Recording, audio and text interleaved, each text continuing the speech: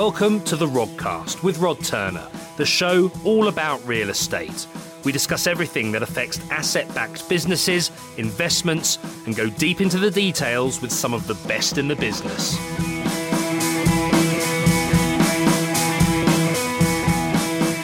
Hello everyone, today's guest is Jason Tracey, founder of Be More. Jason has been there and done it in terms of property. After the financial crash wiped out his previous 10 years of work and he narrowly avoided bankruptcy, he didn't let that stop him, and he's grown an empire made up of real estate assets as well as businesses, which have turned over £600 million to date, and the forecast pipeline for the short term is 400 million across different sectors. He's got an intense approach to business, which I love, and I'm sure you will too. So I hope you enjoy. Hi, Jason. Hi, Rod. I'd love to meet this guy. Well, we'll have to put up with you while you're here. Very generous introduction, thank you. No problem. So can you tell us a little bit about how you got into the property industry? Yeah, weirdly it was by accident. I worked in JP Morgan on the trading floor, fixed income trading floor for a while, then decided that I needed to run I'm unemployable. I needed to run my own business. Just didn't like authority, just didn't like being told what to do. So I started a company called WowCo, which was a company which invented brands and products for FMCG companies like Unilever, Coca-Cola, etc. with my girlfriend at the time, Natasha Martin and Jeremy Martin. And we basically were a couple of entrepreneurs who taught big FMCG companies how to come up with new products and launch them, etc. It was really good fun. We did that for about 3 years. Myself and Jeremy had differences about the way the company should go. I wanted to keep it more entrepreneurial. Jeremy wanted to get it more heavy detail marketing. And I was kind of looking for something to do. And Dan Stalder, who's my business partner here, myself and Dan actually employed me at JP Morgan, and he said, look, if I ever started a business, that he would join me. So, funnily enough, a friend of mine at the time was the head of tax for PwC, and he said that he thought I'd be very good in property, that I had I was good at deals, I could see the marketing element of it. So he introduced me to a chap who, I won't name him now, but he wasn't a very nice chap. But I got into property by accident, and it was back in the time when you could have what were they called, loan-to-value properties. So I went to see him, and he said, what kind of property do you want to get into? And I said, I have no idea. I just know I want to leave marketing. He said, well, you've got commercial property. Do you want to buy to rent? Do you want to develop? Do you want to buy to hold? There's all of these different elements, and I was just oblivious. So I said, well. And this was in London. This was in London. So this was 2004, maybe 2003. And he said to me, maybe even earlier, 2002, 2003. So he said, well, look, here's what I do. And he was basically a bulk purchaser of flats from developers and then a reseller. Yeah. So my very first property deal I did, I bought my own flat when I was about 23, when I got my first bonus with WowCo, when we took the first dividends. But the first real property transaction I did was his words, and I'll never forget. He said, if I could show you how to buy a £300,000 property for £10,000, would you do it? And I said, absolutely. So this was back in the day of when it was loan to value, so you would get 85% of the mortgage, and then you would get the valuation of the 100%, and then the company would allow you the 50% deposit. So I bought the first flat, and I went back to him and I said, well, can you give me any more? And this was as an investment or for you to live in? No, it started off as an investment, and because I didn't know what to do. And then I thought to myself, bloody hell, this is unbelievable. I have a lot of friends in the city, and if I can do it, then why don't I buy as many as I can and then sell it to them? And then so my thought process... And just make that margin. Margin in the middle. Or instead of making like 10 or 15%, I'll make 2 or 3%. Yeah. But then if I could do it across 10 flats... It's how the funds work, isn't it? It's big volumes, small margins. 100%. But my calculation was I needed to do another 7 of these flats. And if I took 2% out of each flat, and instead of them putting 10,000 in, they had to put 16,000 in, then that was there. I was taking 2% per flat. Then after 7 sales, I had another flat. So I went to him and I said to him, how many more flats would you like? And I said, how many have you got? He said, I've got 10. So I said, I'll take them. So then I put my hand up for 10. I paid a £10,000 deposit, and I thought, Christ, I need to get rid of 10 flats. Who am I going to sell them to? So I went to Dan. And Dan was still at JP Morgan. Morgan at the time. He had moved off to fixed income to corporate finance or mergers and acquisitions. Yeah. I remember I pitched him the idea about the flat, and he said, "Wow, that sounds amazing." I said, "Are you in? Do you want to buy a flat?" And he said, "Oh, I thought you wanted me to be your business partner." And I promise you, this is how easy. And then he said, "I said, well, do you?" And he said, "Absolutely." So that was it. We started. The company at the time was called Investment Property Brokers. We started, but I remember we had a naming generation session, and because I was getting paid hundreds of thousands of pounds by Unilever, Kellogg's, or Nestle to come up with ideas for name generation for their brands and stuff, I had a name generation session with Dan in our office before I had left Wowco. And what happened to Wowco? Sorry to go. So Wowco was cool. So Jeremy Martin is, if he ever was to listen, Jeremy was one of the smartest people I ever knew. So we invented lots of products. So we launched like refrigerators with Kerry Foods. We launched lots of Pizza Hut extensions, lots of stuff for Kerry Foods, lots of stuff with Nestle and Cadbury's and these things. But then Jeremy, I think when I left, Jeremy found it hard or didn't really like what was happening to the business, but he was a genius. He had great ideas, and we were working with GlaxoSmithKline Beecham on an ambient protein shake at the time, and Glaxo told us that it would never take off, this whole ambient and this whole impulse protein stuff, and Jeremy was like, "No, you're missing it, it's the future, people are going to get more into fitness, etc." So Glaxo actually sacked us, and they said they didn't want to work with us anymore, so they gave us back use of our concepts. And Jeremy, from that, took a brand which is now in the shops called For Goodness Shakes. Oh, amazing, yeah. Funnily enough, I had a sports nutrition company that I used to exactly. So that was it. So Jeremy went off in his way with Stuart Jeffries, who was also our finance director. They invented For Goodness Shakes, or I think it's called the Goodness Shakes. Yeah. They're doing brilliantly now. Fantastic now. So well done, Jeremy. He taught me a lot in business. I'll always respect him. He taught me about marketing, about how to see opportunities, to understand insights. So that's one thing I've got from you, from knowing you, is you certainly can see an opportunity when it comes up. And look, I think one of the things that Jeremy always taught me was, because I was very young then, and Jeremy was 10 or 12 years older, and he had already been the senior marketing director at L'Oreal and some of the best companies in the world, and he was drilled insight. Just because it hasn't been done doesn't mean you can't do it. There's a reason, because people don't see this, and then fill in the insight behind it, And I think that's kind of what's helped us at the time, and the various ways that I've moved in property has been through those insights. Brilliant. But then back myself and Dan, So you had the naming. We had the naming thing, and then I said to Dan, so I'm the genius marketer. I'm the one who's been working with all of them FMCG companies. I said to Dan, just write down 20 names, your top 20 names, and I'll write down 20 names, and we'll bring them in. So we read out 20 names, and the second one on Dan's list was Beemore. I said, well, what does Beemore mean? And he said, it's just a shortened version of bricks and mortar. Ah, brilliant. So we spent the whole day. What was number one on the list? No idea. Mine was Tycoon, which shows you what a narcissist I was. But so that was it. Beemore was born. Dan, who's the accountant, the Tracey guy, is the genius behind our business name.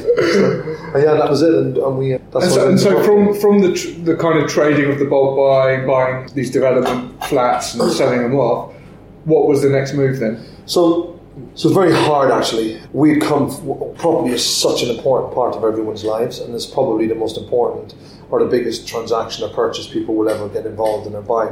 What I found incredible was, for such high value products, there was so many charlatans out there. And I'd come from JP Morgan. I actually worked at Bloomberg for a while. Then I was running campaigns for Nestle, Cadbury's, Kerry Foods, GSK, Procter & Gamble, Diageo, the biggest, most credible brands in the world. And all of a sudden, I'm waddling around in the murky someone from Barnett Marcus. Yeah, exactly. And it was just, I always wanted to develop early, but I couldn't get into it at the time because it was such a shut shop in London, and you needed some big equity checks to go in there, and even especially around those years as well. Especially and the property was flying, everyone was in, the banks were just over lending, but I had no track record, so I had to wait to get myself up. So what happened was we started bulk trading. So we bought the first 5 or 6 properties from a guy called Philip Green, who owns London Green Properties. Philip again, was like a mentor to me, instrumental in my growth into property. Myself and Philip had an argument a couple of years later, but he was a mentor to me, taught me everything I knew about trading. Great developer, lovely person. His son Joe used to work for me. A lot of respect for Philip Green and London Green, and Philip had a tough 2008, just like everyone else. But from 2003, I think, we bought 5 properties, sold those, then we bought 10 properties, then we sold those, then we bought 40 properties and we sold those. So you kept rolling up? Yeah, big. And doubling down almost. Doubling down. So what would happen is we were doing a lot of exchanges off plan. Yeah. And then the money we would make a small margin on the exchange deposit. Mm-hmm. And then we would sell all those units, and then we would take, so we'd have 40. Now I'd roll the next one into 60. And then we started working with, we were probably one of the, I don't want to say the first, but we were definitely one of the early pioneers of going to, we never actually went to Asia to start with, but I spent a lot of time in South Africa and in Kenya and in Tanzania and in Uganda, because through connections in Leicester, a lot of our Indian clients, they had lots of expat clients who lived in Uganda, Kenya, Tanzania, who wanted to get a base in the UK because of the political uncertainty.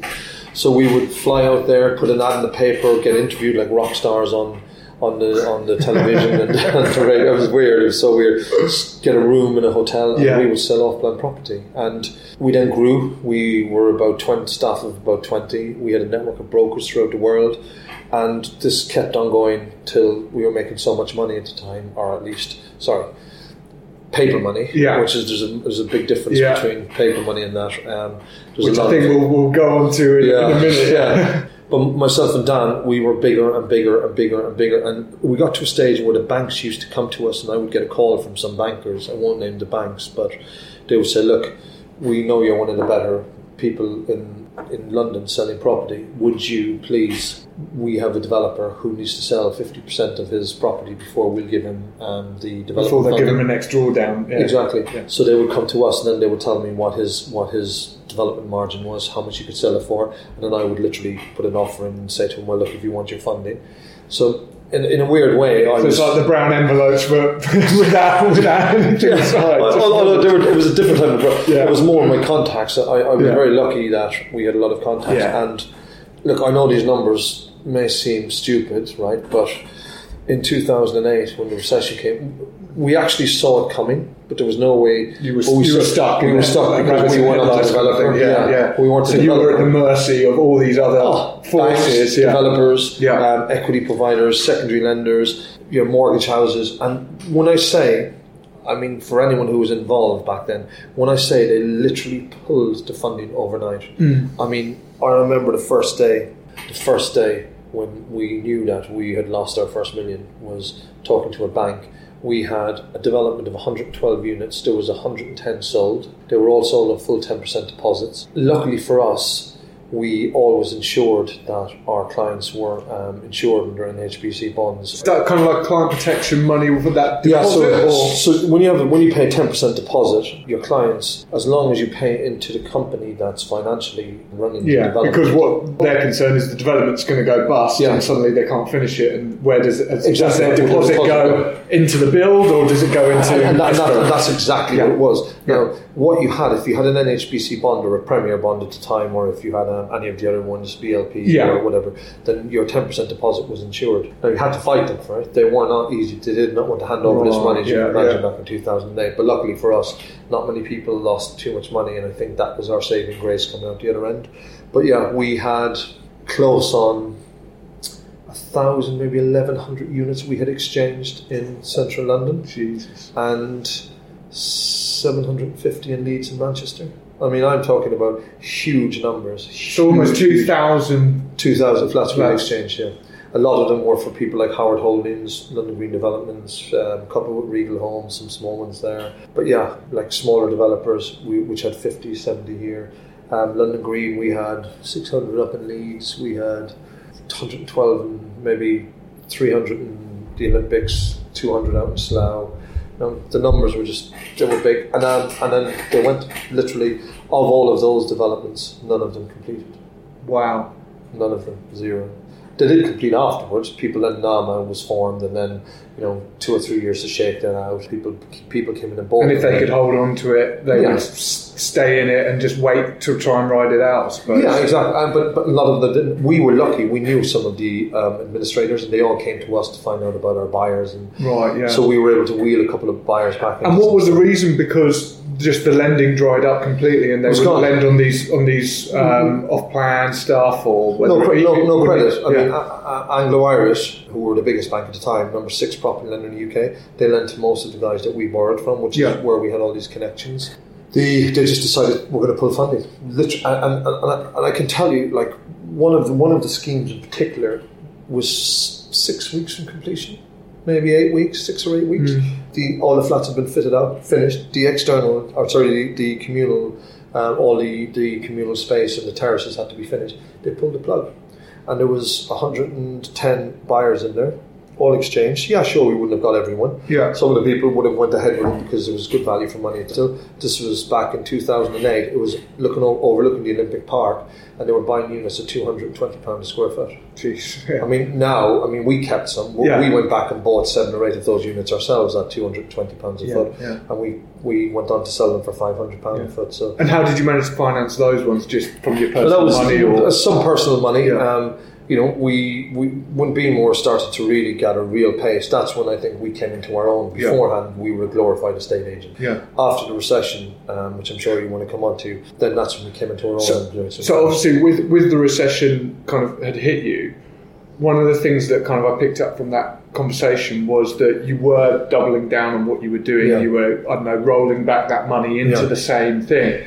And looking back, obviously hindsight's a lovely thing, but looking back on it, do you think that was the biggest issue for you, or was it something else? Well, maybe the thing was, I was naive, if I'm being honest, slightly naive. I was naive under the fact that even though we were protected all our own clients, so for example, let's say Beemore had Beemore Notting Hill, but Beemore was the parent company, but Beemore Notting Hill was developing, as you know, a lot of SPVs develop individual properties. We were giving our money to Beemore. Now, depending on the relationship you had with NHBC, some people had a blanket cover. And NHBC is the warranty provider. Sorry. So some people would have had a warranty provider, which was an overarching cover across the whole anything that came in under Beemore. Or other people would have because it was expensive, they would have just applied the warranty to the individual company. Right. Now, this is where it really became interesting back then, and where a lot of people lost money, because let's say some of the big companies I was with, they didn't have an overarching policy, but we would only exchange in the company that was developing it, because that's where the funding was. However, we collectively, because no one reads the fine print in the 50-page document that NHBC give you, you're told, your advisors tell you, it protects your deposit, it protects you in administration or bankruptcy. So what happened to us, the reason we lost so much money at the time was, number one, the developers never finished, so we never got a lot of our profit. Yeah. And all the cash we'd invested in ourselves into the deposits, we had put in the overarching companies. And because NHBC came back and said, actually, that's not correct, you needed to have put it into the company that lent the money in, that had the equity, and then we were destroyed. And then that was us. That was why we. So it's almost like your corporate structure really was, and which is one of the things that kind of I constantly go on about, ring fencing assets and making sure that you're putting the right assets and getting the right lending on certain things. Yeah. That was obviously something that almost killed it. 100%. Just because people had a brand. Yeah. I mean, like Beemore is a brand, right? Beemore's our brand, but everything we develop is in individual SPVs or different companies for different reasons, with different investors or smaller funds, different products, so there's no cross-contamination anymore. And I think that was the biggest issue. Every developer was writing personal guarantees up the yin-yang. They were doing debentures covering various assets. Floating charges across assets, every asset. And I think they really didn't expect it to be called in. And honestly, I can safely say, I don't think in our lifetime, I hope not, anyway, touch wood, that we'll ever see something like 2008. Yeah. And living in the eye of the storm, when your whole business and everything you created over the previous 7 or 8 years, and you thought you were a very wealthy individual, I have to tell you, it put manners on me. Like, that's probably the best lesson I've ever had in life. You can take everything else, but that was incredible. And it's amazing because a lot of successful people that you speak to have always had something in their life that created this kind of pain that they then bounce back from. Do you think that was instrumental in getting you to where you are now? Yeah, it was really weird though, because the Americans have a philosophy that if you haven't failed in business 3 times, then you're not investable. It's almost like you have to learn your mistake. The one thing we were very lucky, because at the time everyone else failed, so I think it was like everyone got a free pass. They're like, okay, yeah, well, that wasn't the way it meant to go. So, Yeah. but some people learned. What I have found is there was, I guess, like the phoenix from the flames and rising from the ashes.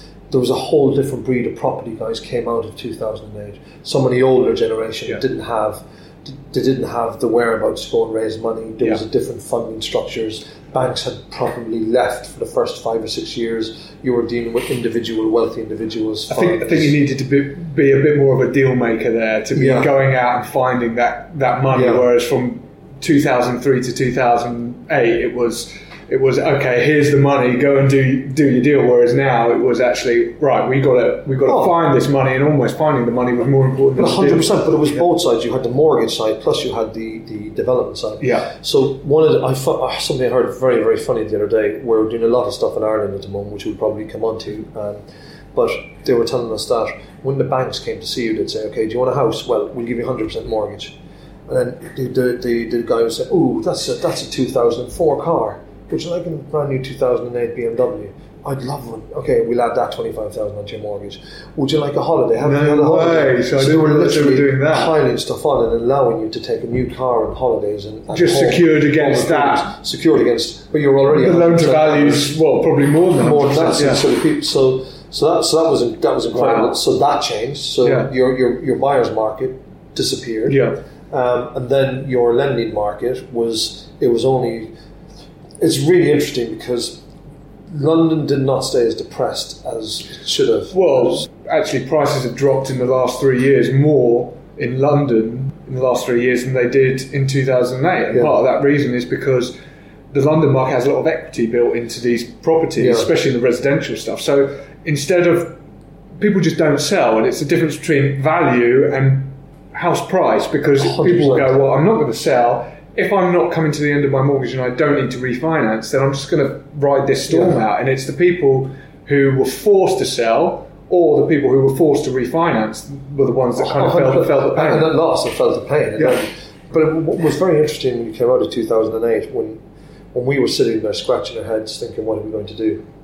And I remember, when I say we were broke, we never went bankrupt. We never went bankrupt. But when I say we were scratching our heads what to do, it was the most horrific time. And myself and my brother Adrian, we always had funny modes of transport, because I hate the tube and I don't want to pay for taxis, and driving around London is hard at the best of times because of the traffic.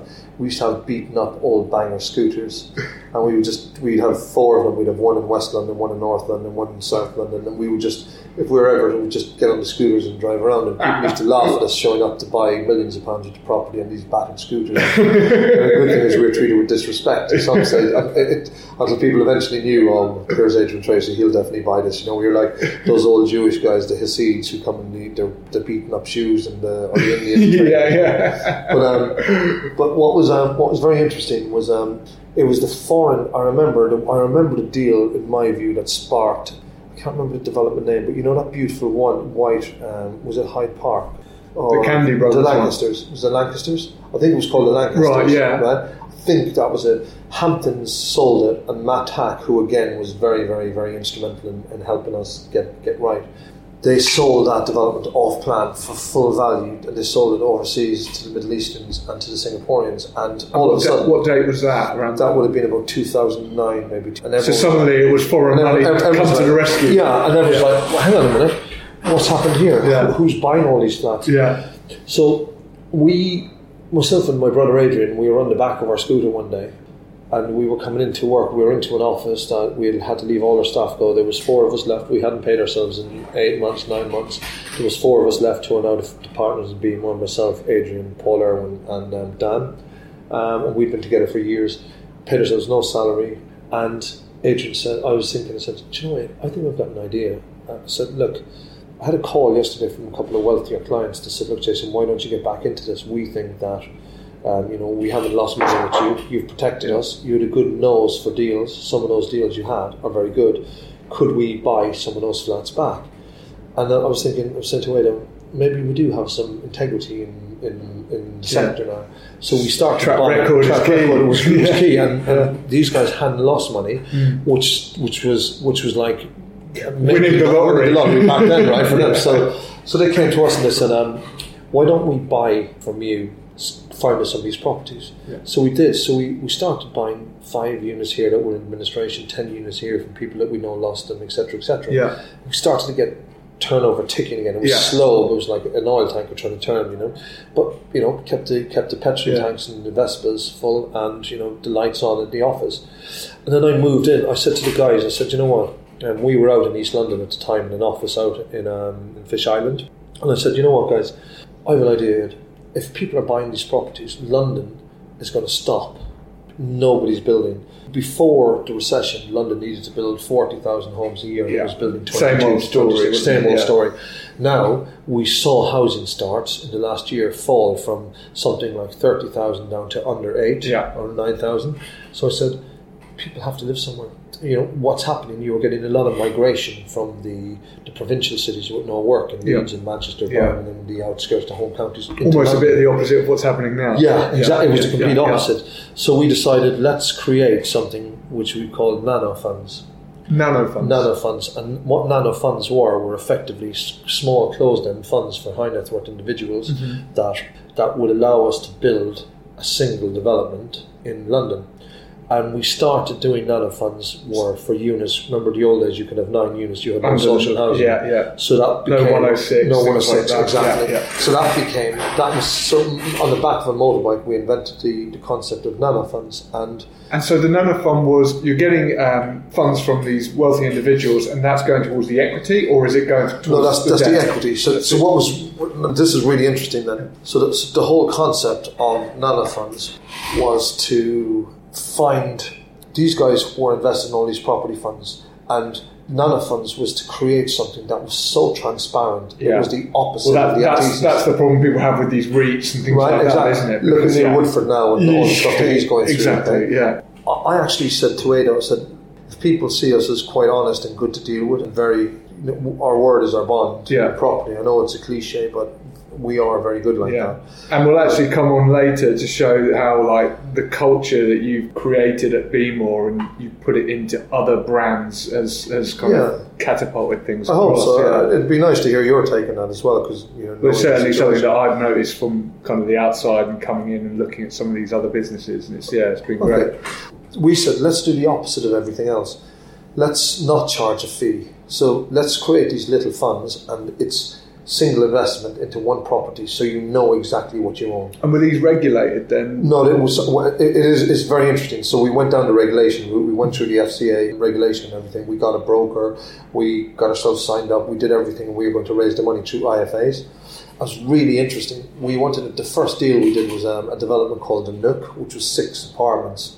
I couldn't figure out why we were finding it so hard. Everyone we spoke to said the idea was incredible. It was very smart. It was clever. The Financial Times were writing about us, saying this is a very interesting aspect, take on property. And what was it? What were you creating? Well, what we were creating was a fund, right, which allowed you to invest in residential property. Yeah. Which at that time you couldn't. You still can't. And it was residential property development, or it was development. Yeah. Now, we couldn't say guaranteed yields, but they were effectively nearly guaranteed, because what we were saying was, Rod, we're buying land for $1 million, we're going to build it for $1 million, and we're going to sell it for $3 million. Yeah. Okay, so there's £1 million profit. Let's just say 50-50, because I can do the numbers easier. Right? So we're going to borrow $1 million from the bank, 50% leverage. Yeah. We're going to put $1 million of equity in. Yeah. And therefore we're going to build it for $1 million. It's 9 flats, so we're typically done in a 9-month period. So therefore we are making 100% return on equity, which is huge money. So then our deal was, okay guys, we're going to charge no fee, 0 management fee, but we're going to take 50% above a baseline figure. So the base would be... So you're making a minimum profit as the investor, and then you get your piece of the pie. Then I get my top. piece of the pie off the top. However, if the land value went up, well, never really happened because we always bought the land. We knew what the land value was at the start. Yeah. But if the build price started going out with variations, and you know yourself, PC sums and all this, and then if the sales price fell, then we would take that hit. So the investor almost was guaranteed. So you were essentially underwriting that risk, and as long as your balance sheet kind of showed that you had the money to put in if the sale price did go down. Okay, I wish that was the case, but it wasn't even that. It was a bit easier than that. The investor looked at it and thought, okay, we're only doing stuff with a minimum of 25% return on cost. So he's thinking, do I think that the property market's going to fall by 25% more now? Yeah. No, I don't. Yeah. Do I think that... Especially when it's already taken a tumble and now it's starting to creep back up as well. So it was no fees. We take 50. You take the first 50% of the profit on the baseline. We take the next 50, and anything over that on sales values, we split 50-50. And it was nice. it was so simple, and the investors loved it. But I couldn't understand why we didn't get the pickup on when we went through the IFAs. We had a big redistributor. We went to the likes of Openwork and these guys, and all their guys were saying to us, this is a fantastic idea. But looking back now, what did the fiduciary IFA make out of this? Funny, no, you're absolutely nil. So we were paying 6% commission, which is a lot of money for them, right? But remember RDR, was that what it was called, RDR, which was the change in rules where the IFA couldn't profit from both. So they were milking the last of that. Of course they were, yeah. But we raised £1 million, just shy of £1 million, and I was just thinking, this is too hard. What's wrong? I got a call. I said to the IFA, look, if you want to continue, I want to call these guys myself personally, and I want to find out what's happening. So we called I called up all the individuals, and I said, why did you only invest? So I called up the IFA, and I said, why did you only invest 35 grand?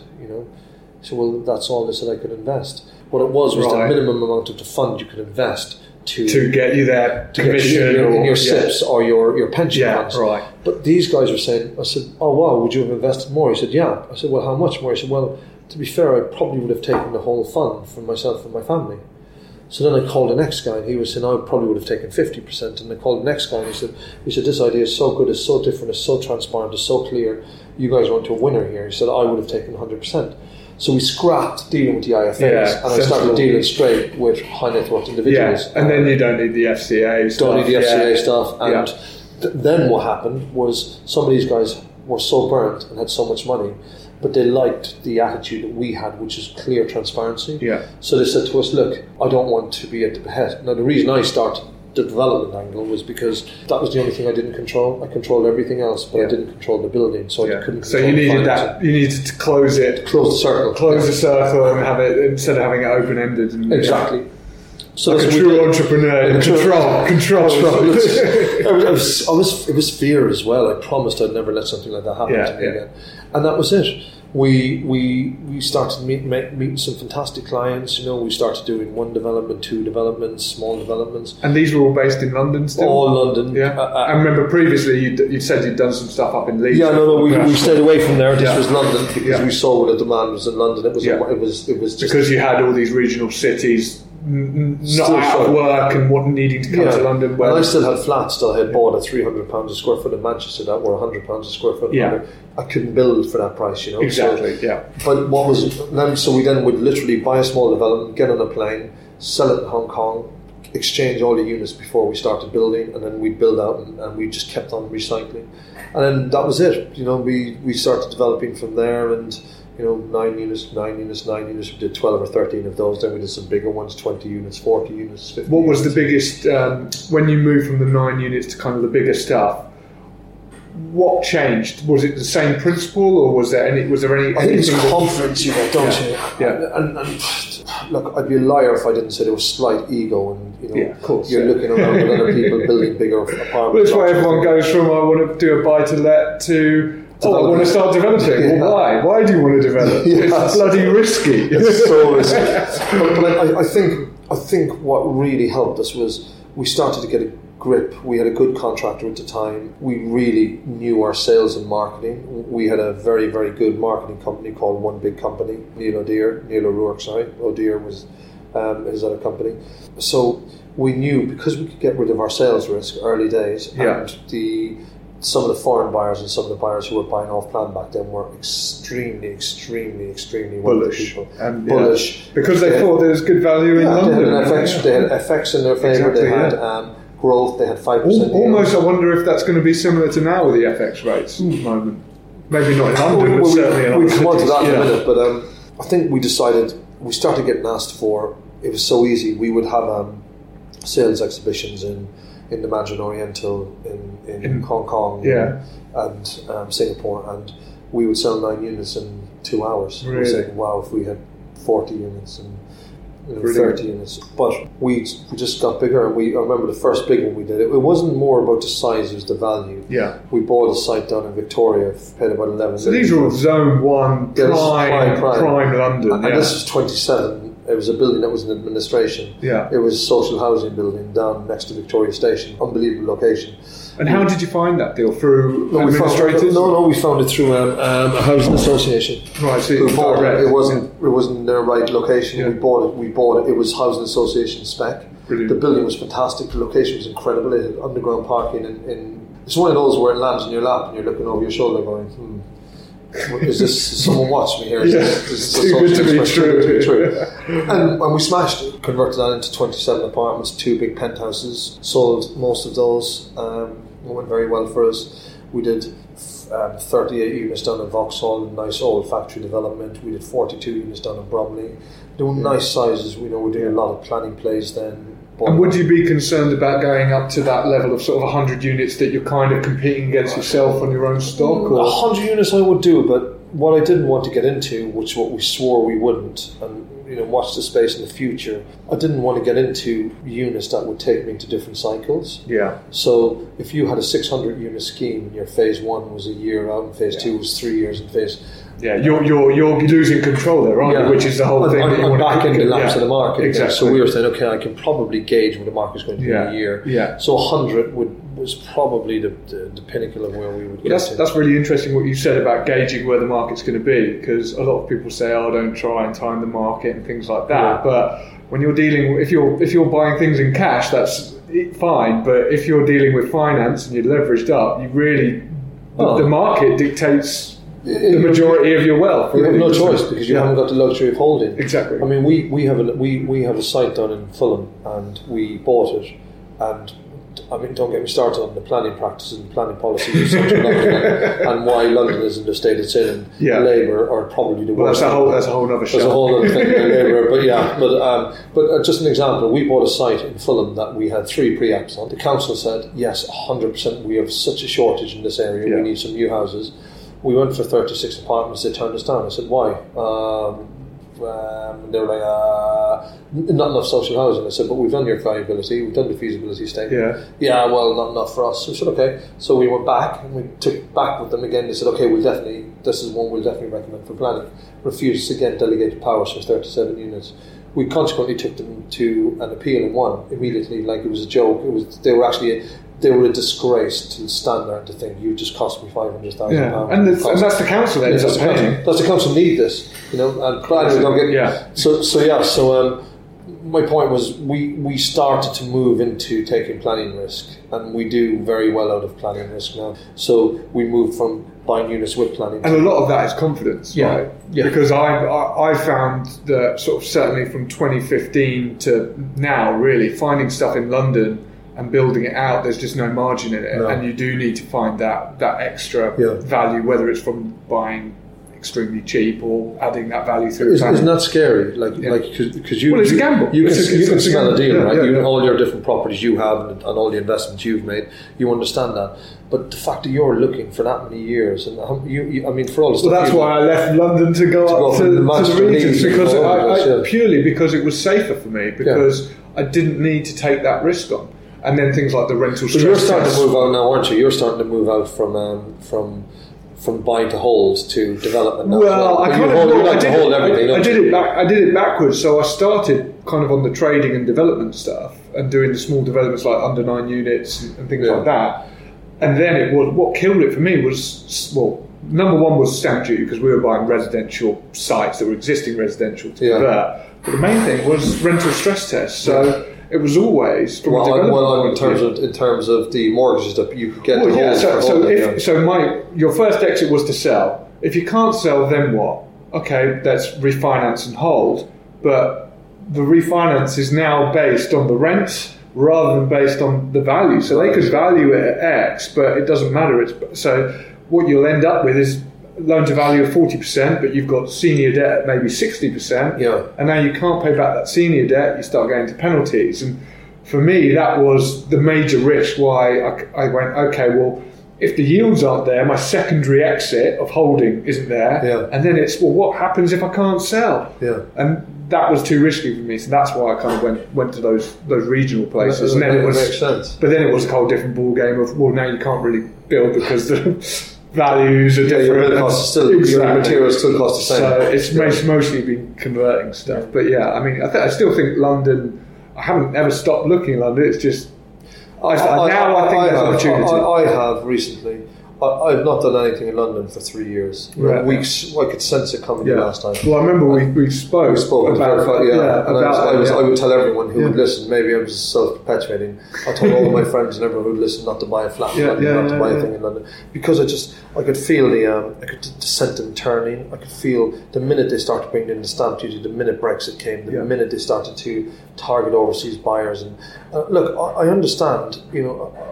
I was reared myself in a small working class town, so I understand the whole Labour ethos that they try and talk about. But then, we're not a Soviet country, and this is not communism, right? Don't get me started on this. but it's just, I sat there and I think to myself, money needs to move. Yeah. There needs to be transactions. And there needs to be fluidity and liquidity in the market. And if there's more liquidity in the market, it does more social housing. If there's more social housing, it takes the pressure off the housing stock, allows people then to create jobs, etc. And look, I'm not going to preach about it, but what I did find was some of the thought process that they went into for quick political wins. Well, that's the thing. There's zero long-term thinking. None whatsoever. We can't get. There's no houses. There's a housing crisis. So I'll tell you what we'll do. Let's put up the stamp duty to stupid proportions. Let's tax second homes. Let's tax interest on mortgages. Let's do all of these stupid things, and let's literally ground one of the most important industries to hold. And let's not do anything with social housing, which is the main kind of driver of what it needs. So now rents are going up and the social housing is sticking there, and then you've got universal credit as well. So there's plenty of things there. Plenty. Who's going to build that stuff? And I think I looked at 2016 probably and said, this is not working, and we got lucky. I got that Victoria development. You got out just in time. I got out just in time. I think I was doing a Pimlico one at the same time, and I said, exactly. It was squeaky bum time for the last unit to just get rid of it. The one that really, really nearly caught us out was our best development was the Embassy Works down in Vauxhall. Yeah.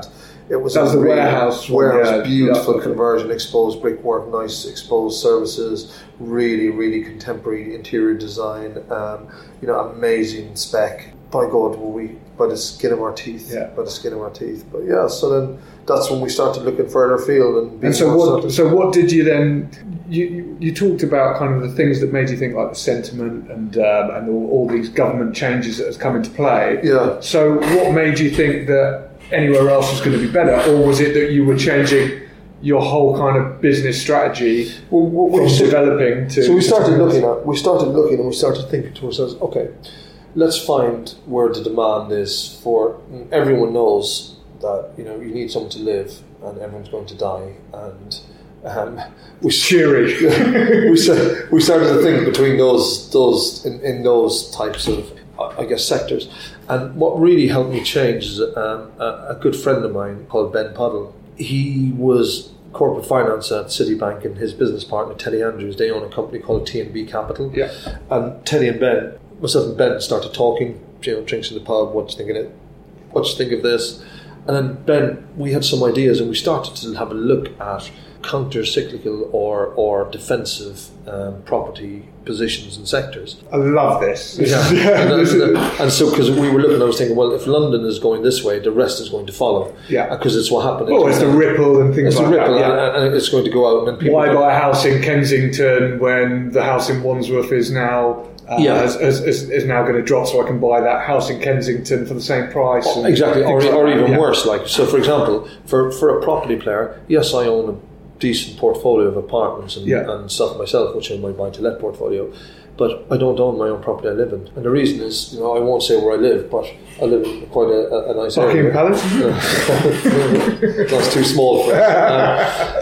But the point is, I can rent at a 1.5% yield. Even if I bought the place and took a 50% mortgage on that, my mortgage would be double that yield. So I'm sitting there thinking to myself, why would I do it? And I knew the market was coming down. The stamp duty went against me. And I am the perfect person that they should be targeting to buy his home in central London. Yeah. But I'm sitting there as a property professional thinking... What would make it more appealing then? Because obviously you've got tax breaks. Well, look at stamp duty, right? So look at stamp duty, right? Let's say, why would I start off at a 10% loss? Yeah. Yeah, exactly. And then if I know the market's falling 10%, that's such a good point, because so many people go into, especially when they're buying to hold, they'll look at something and they'll pay extra, or they'll pay over the odds, even in developing it out, just to get the cash flow back. When actually what they've done is their equity in that property is less than the cash that they've put in. And it's to me that's just madness. It's crazy. And I looked at this flat and I said, wow, this flat's worth X. I'm only paying X in rent, and the guy's making a 1.5% yield. So let's say start with the stamp duty. I know the markets will come back eventually, but I'll feel it coming back, or I'll be involved. So why would I buy now and know I'm going to have a 10 or 20%, 15% loss, which London is probably down 20% at least, in certain areas, especially prime. And I'm not saying I was an oracle. I knew it, but I could feel it, and I would tell everyone, because it just things. Finance got tougher, mortgages got tougher. Affordability levels suddenly, which is probably a good thing, really, because people need to be able to afford to pay that. I agree with all of that, but then people think that if you want to change stuff, what about build costs? Your build costs aren't changing. Brexit, the pound's going low. The pound's going low. We're importing so much from overseas. It was stupid. So you're spot on, and I just thought to myself, well. Listen, so the minute I started to see that in my own life in London, myself and Ben were thinking, okay, let's think of defensive situations. Brilliant. And then we started looking at income plays, because development is boom or bust. As I keep saying, it's such a risky game. So risky. And like what happened to me in 2008, we were running that gauntlet of, well, listen, we've done 9 units, we've made X amount there. Let's do 20. And we'll double that. Yeah. But then to double that, you need to put in double the equity. Yeah, so all the equity risk. we've made, you double the risk. So the equity we were making in 9 flats, we then put into 20 flats. So we're doubling the equity, but then doubling the profit. And that got bigger and bigger and bigger. And we were looking at this thing, as our company started to grow, we've got all the different facets of the business here. The payroll started to get big, and I was looking, going, oh my God. You come into that door and you're thinking, how much does it cost us to turn the lights on? So we started thinking about income plays or that strategy, and Ben came up with this idea, which is holiday parks. He wanted to he looked at 2008, and when there's a recession and when people are earning less money, they stay at home for staycation. And when the pound's low as well. And when the pound's low, people get in. But even when the market goes up, they still buy holiday homes. They still... Well, when they buy it, they want to stay. But I go back to that initial point I talked about with Wowco, which was insight. And our insight back then was that traditionally people had 2-week holidays. Mm-hmm. That was it. They saved up for 2 weeks. Now they want to go away every half term. They want to go every school holiday. You go away every weekend, do you? I do. I'm a gypsy though. I'm Irish. Probably because we can't help but travelling people. But no. So we saw this insight, and then Puds was right. Puds was like, let's go to holiday parks. And then so he found different ways to finance, and quite innovative for the sector. And then I found new ways, which were to turn caravans, which were traditionally white goods, into houses, which were now appreciating assets as opposed to depreciating assets. Yeah. So that's what we did. And now that side of the business. And so how many holiday parks do you guys own now? So the company is called Aria Resorts. Yeah. It's owned by BMore and T&B Capital, and financed by Angelo Gordon. So they're effectively the PE house. I mean, they own everything, but you know the way PE works. Exactly, we get all the profit with them, blah, blah, blah, through the split. But it was our idea. So we're 14 holiday parks now. Wow. And how many units per holiday park? I mean, I have seen some of them. But some of them, the smallest one is probably 70 units, and then the biggest ones, I don't know, up to 700-800 units. You know, these are huge things. And what I love about these holiday parks is we actually went together up to Yorkshire to look at how some of these were getting built, and you were one of the first people that introduced me to modular builds. Yeah. And what made you feel that modular was the right way to kind of do these? Well, it was because of the Caravan Act. So, and this is again different insights. So we were looking at the Mobile Homes Act, and under the Mobile Homes Act, for something to qualify as a mobile home, it needs to be able to be moved in two pieces. So we were saying, well, okay, and then it had to be certain width and certain size. So we were thinking to ourselves, well, why can't we make a house that can be moved in two pieces? Yeah. And we looked at people like L&G, and we looked at some of these other big companies who had spent a fortune on setting up modular factories. Yeah. And then from my hometown in Cork, there was a company that started off with battering pods. And we just saw when we bought the holiday park up in Yorkshire, the guy that we bought it from, one of the contractors that they were using, was putting these houses together modularly. So we actually then just literally jumped into it and thought, wow, this is the future. Yeah. And so you will see. And I mean, they're fantastic. Oh, they're fantastic. Concrete base, it's traditional build. It is, but it's just off-site construction. It's off-site construction. Yeah. That's what it is. And so now we have 10-year new build warranties on all of our products. Their houses, they're probably better construction. They're definitely better made. Like when we went up there, it was eye-opening. Yeah. So that was one angle we got into. That was fantastic. We then saw student.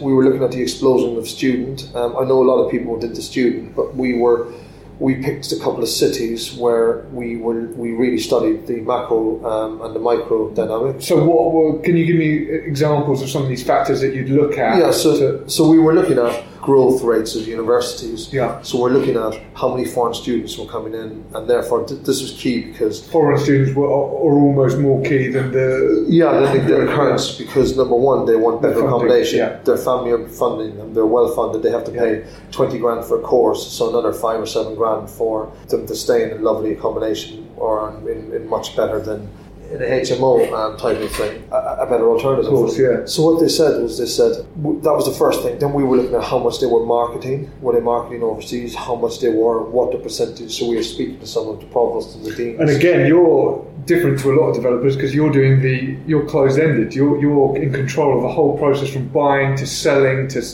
renting it out to these students, and you've got the links to that's what we hope. One of our friends, one of a really close friend of mine, who really saved us after 2008, which we get back to, who backed me on my first big deal, is David Hackney. And David is an exceptional property developer, and he sold a huge portfolio of about 3,000, 4,000 units, I can't remember, but it was big, that he managed and ran himself and student. So we myself and David have done a couple of big deals together, and we sat there just dissecting what did you find was the best? What was the best way to get them in? Did you put the people in up front? Did you stabilise your income first before you sold them off? Like the whole plethora of factors that were there. You've just said something which is, I think, key to kind of almost your thinking, certainly my thinking, which was stabilising the income or securitising that income. So do you want to just explain a little bit about what that means? So look, most people, when you stabilise your income, like most people build a house and then they try and sell it on a rental basis, but if there's no rent, it's not guaranteed. Yeah. When you look at investment grade property, they're looking for stabilisation of income, and particularly now, I think, with Germans' long-term bonds going negative, it's deflation happening there. So you're actually having to pay Germany to guarantee that your money is paid back to you. So you're losing money just to protect the money you currently have.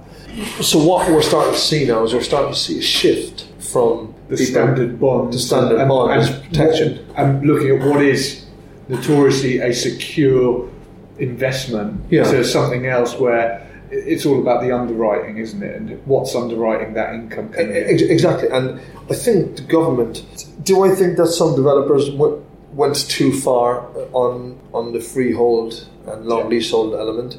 Maybe. But I think that people knew they're buying a 125-year lease, right? It's been happening with the monarchy for years and years and years. They've been leasing land to farmers and stuff like that. I think the big problem with that, though, is more the ground rents doubling. Well, this is what I was about to say. I don't think that's an issue, the ground rent thing. And I think the whole point about ground rent and service charge, if it's done correctly, maintains the integrity, the quality of the building. It maintains. It's the common parts. It's the common parts, right? So no one wants to live in a place that and someone's got to deal with it. And let's be fair, you and I have been into some horrific buildings that, I mean, I just don't know how people live like that. Animals, there's no excuse for. I don't care who you are, it's just appalling. So what we start when that element of the freehold sale, like again another stupid attack. Yes, there's some people out there. They should change it. They should say, okay. Well, I think it's about enforcing existing rules that are there. Yes, isn't it? Rather than creating more and more rules. Legislation. So restrict it to doubling every 50 years or something, right? Or at least do some amalgamation. Have a look at the value of the properties. Have a look at the people buying those properties. Mm-hmm. So that also spurred another opportunity. And what's happened is a lot of long income funds. This was better than even government bonds, right? Because let's be honest, look what happened in 2008, Ireland government bonds, okay? The price of a bond fell by 50-60%, you're talking pennies in the pound. Some of them recovered, some of them didn't recover, like Greece with the defaults and debt and stuff like that. But I think that... So that was what you were kind of pitching it against, really? Well, yeah, so we were thinking, okay, where's the opportunity gone here? Yeah. And if a long income fund has raised a couple of billion quid and it has to buy income because it's raising the money from institutions like pension funds who are trying to beat inflation and trying, we see all these issues about the BHS pension pots and all of these other sites.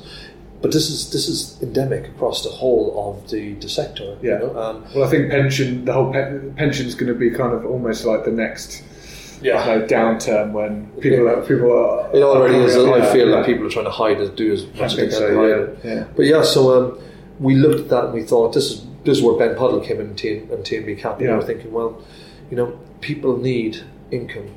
So the reason freeholds work so well was, okay, I had my freehold here and a long leasehold. If I bought this property in a 999-year lease or 125-year lease for £2 million, and all I have to pay is £500 a year as my freehold, I'm not going to not pay £500 and allow $2 million to be. I don't care who you are. That would never happen. And then you were able to spread your risk across your counterparty risk was correctly spread. So you were looking at buying freeholds. So the big income funds used to buy the freeholds. They would buy them at 2-3%. So it was brilliant. Same as a bond, with more control. What happened? That market's pretty much died. Then you have negative yields on your bonds now. So everyone is looking for something with stabilised income, and they're prepared to step up the risk curve to get that stabilised income. So everything is talking about, is it stabilised? Is your income stabilised? How many years stabilisation do you have to have? You have to show. And how do you show that? How many years stabilisation? Is that just by yearly accounts throughout, or yearly accounts? What they're looking at attritional value. So they're looking at what the cost is to fill that, what your net cost is to your stabilisation. Well, it's about the cap rates, isn't it? Cap rates, exactly. Your cap rates. Yields.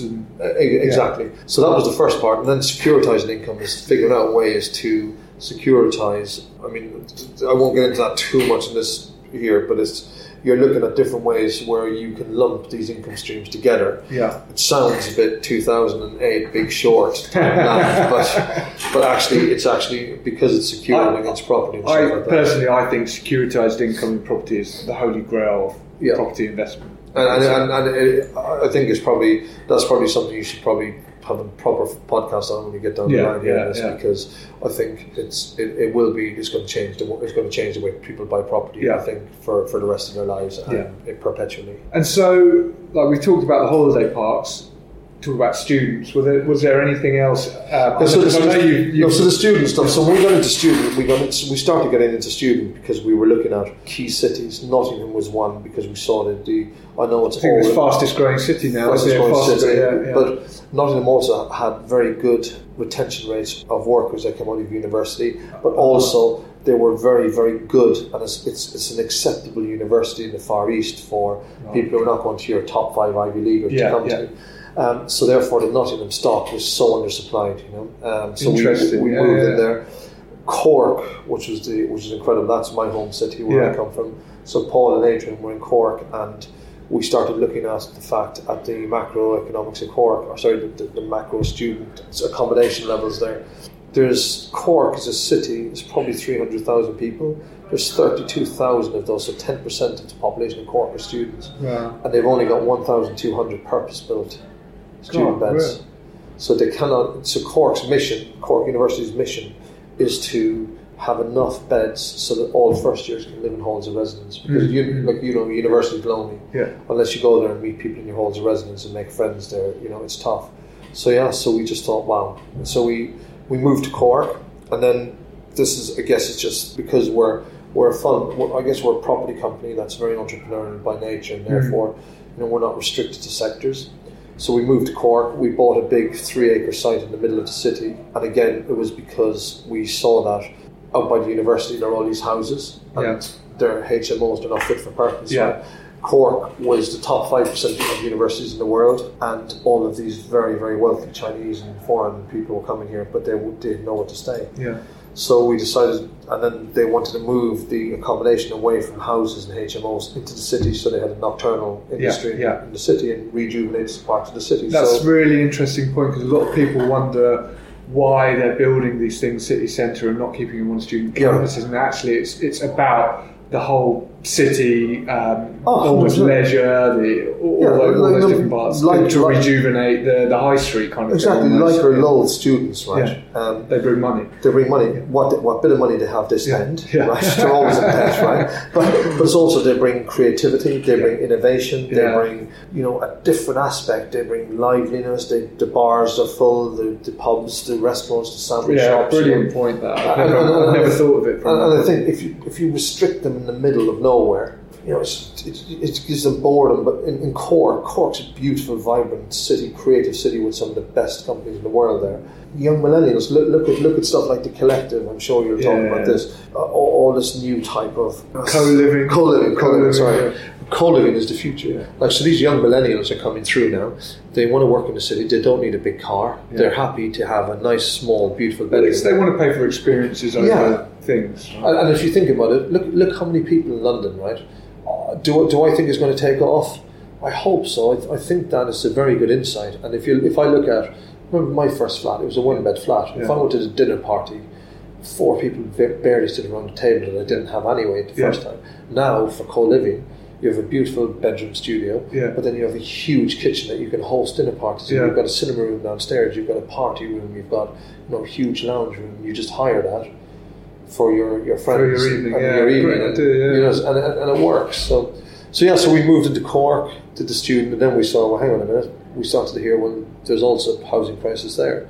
It's a hedge against, we saw the way the pound was falling against the dollar and against sterling, and against the euro, and we thought, let's hedging against our stuff. And let's hedge against. We've got a lot of stuff in the UK at the moment. Let's have a look at over here. And then before we knew it, we bought. We built 50 houses in Belfast, all are still the UK. But so we bought another 150 units in Derry. Then we did. We went down to Cork and we bought big tracts of land, strategic land down there. So we looked at the house building in Cork, and that just escalated. And we've now opened an office in Ireland to deal with that. That was one. Then we thought, wow, that was interesting. Then someone talked to us about care homes, and we started looking at the difference again between OpCo and PropCo. Taking your operational side of your property business and taking the property side. Well, it's just creating an investment business and the operational business and maximising the value. Again, about control, and you're controlling the links between them, aren't you? And I never thought I was a control freak, but look at this. Well, I think any business has to be, because it's what you're doing is you're just minimising any risk to that business by being in control of the different factors. So I think it's sensible. Look, it definitely is, but again, just because the property plane, because we love the property plane, we're looking at shortages and crises and people living longer, and now your pensions are coming into trouble and more issues, so therefore people are going to have to finance this a different way, so it's through property sales or home sales. Also, you've got a couple of, you've invested yourself into a couple of companies that are not property related at all. What was the decision behind that? So it started off as property related. So we invested in a management company, in a lettings business, because we were giving a lot of that up. And we thought, okay, we understand that market, it makes sense. That business is going very well now. It's called Brunsfield. And we started looking at a furniture business, one of the best furniture providers that came to us and did a lot with us. So they were still within that kind of... in that sector. But we were starting to stray, and I think it was more about trying to say, well, the last time we were caught short, we were in a sector property. Now we're saying, okay, I think we operate a bit like a family office. So no, we don't have. It sounds like a posh word for cachet, but because myself and my brother are there, I guess. Yes, it's private equity, and I love seed funding because I think, if I'm honest, I was very, very, very lucky. I came from a very humble background. We live in a small little village in County Cork. Opportunities were limited in a town that was decimated by a shipyard closure. Everything was very working class, and I sometimes pinch myself when I'm in buying big property transactions, or when you're buying a hotel, or when you're bidding 20 million quid for a site or something.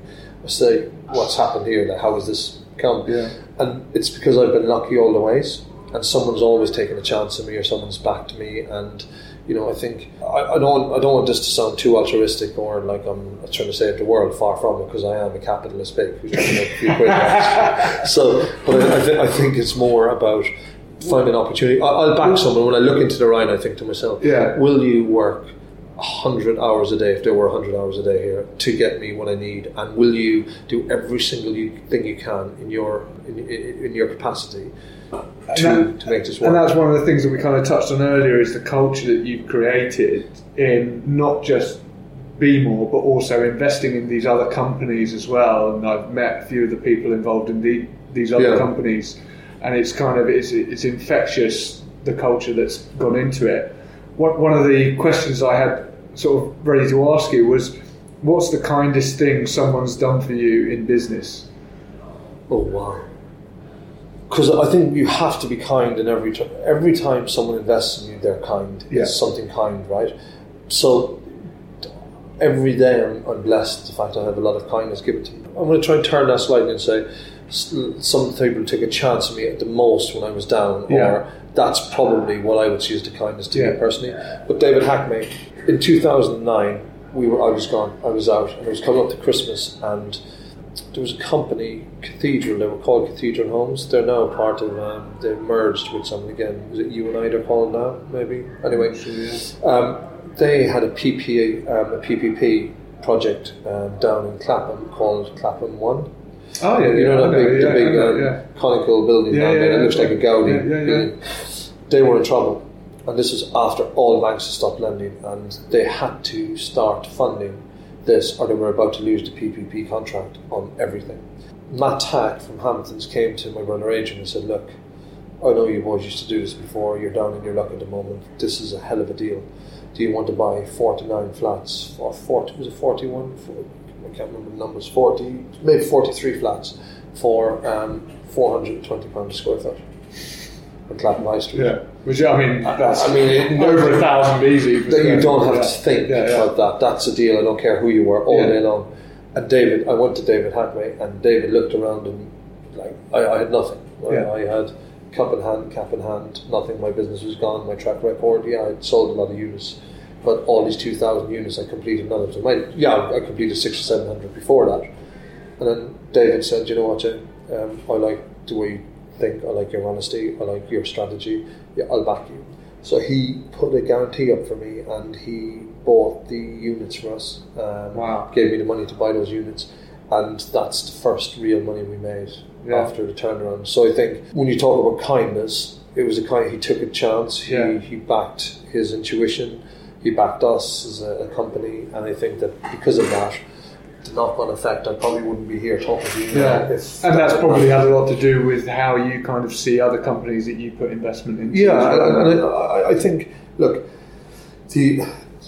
not everyone is going to be successful, right? And as you know, what I found out is you could have a great idea, you could have loads of sales, but cash is king. And I know everyone talks about it, it's such a cliche, but you run out of cash and your business is gone.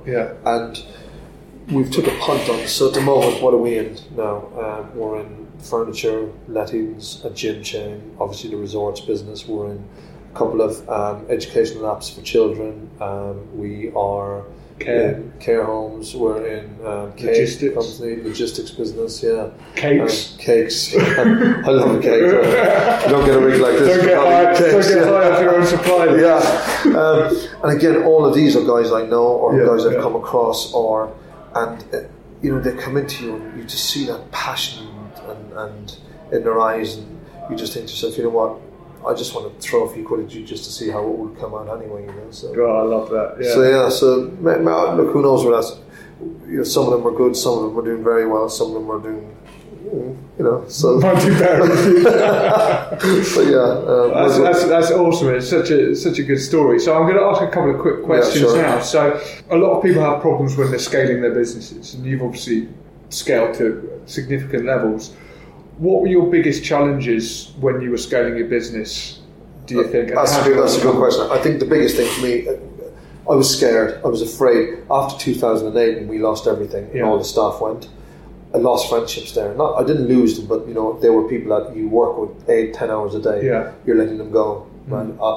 So for me, the biggest issue was knowing when to staff up correctly, and then do you staff up ahead of the stuff you're hoping to do? Yeah. So therefore, you're preparing for a sector you're moving into, or do you take the impetus and say, no, I'm going to work my ass off. I'm going to go from 10 hours a day to 15 hours a day, and I'm going to get it to a point where I can afford to get that person on. Oh, not afford it, but it makes sense to get them on. Yeah. So I think that was the biggest problem. And that's what you did. Yeah, I worked those long hours, and I put in that shift, but not efficient. Yeah, yeah. I look back now. But it's less risky, or? Yeah, it was less risky. But my point, I look back now and I say, I could have had a bit more money. And this is the problem you have as an entrepreneur. I could have had less money in my personal bank account, because I would have taken less dividends out of the business. And then I would have invested earlier into someone who was more skilled to allow me to be more efficient. So it's just leveraging out. Yeah, that's my biggest problem. That was my biggest problem. Brilliant. Understanding how to staff up, and when to staff up, and then the right member of staff. So fantastic. What do you feel are the biggest risks to the UK property market now?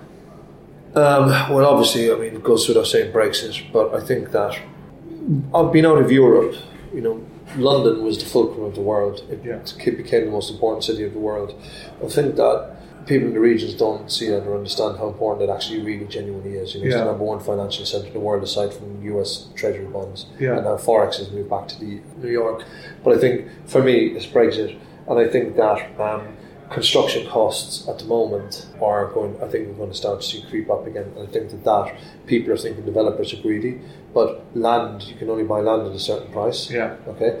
So therefore, if your land is X and your build cost is Y, then the cheapest you can sell a house or a flat for is Z. So that's, I think, construction costs. But I think most importantly, I think at the moment the uncertainty politically and not having someone who really truly grasps the scale. Everyone thinks they grasp the scale of the housing, but I think politically they've shown that they've made rash decisions to try and win votes without thinking about the longer term impact. Of you look at the Chinese, you look at the way that they think. Now I know they say it's a communist country, but they're thinking 20, 30, 40, 50 years down. They're building stuff. They're building roads and infrastructure networks that.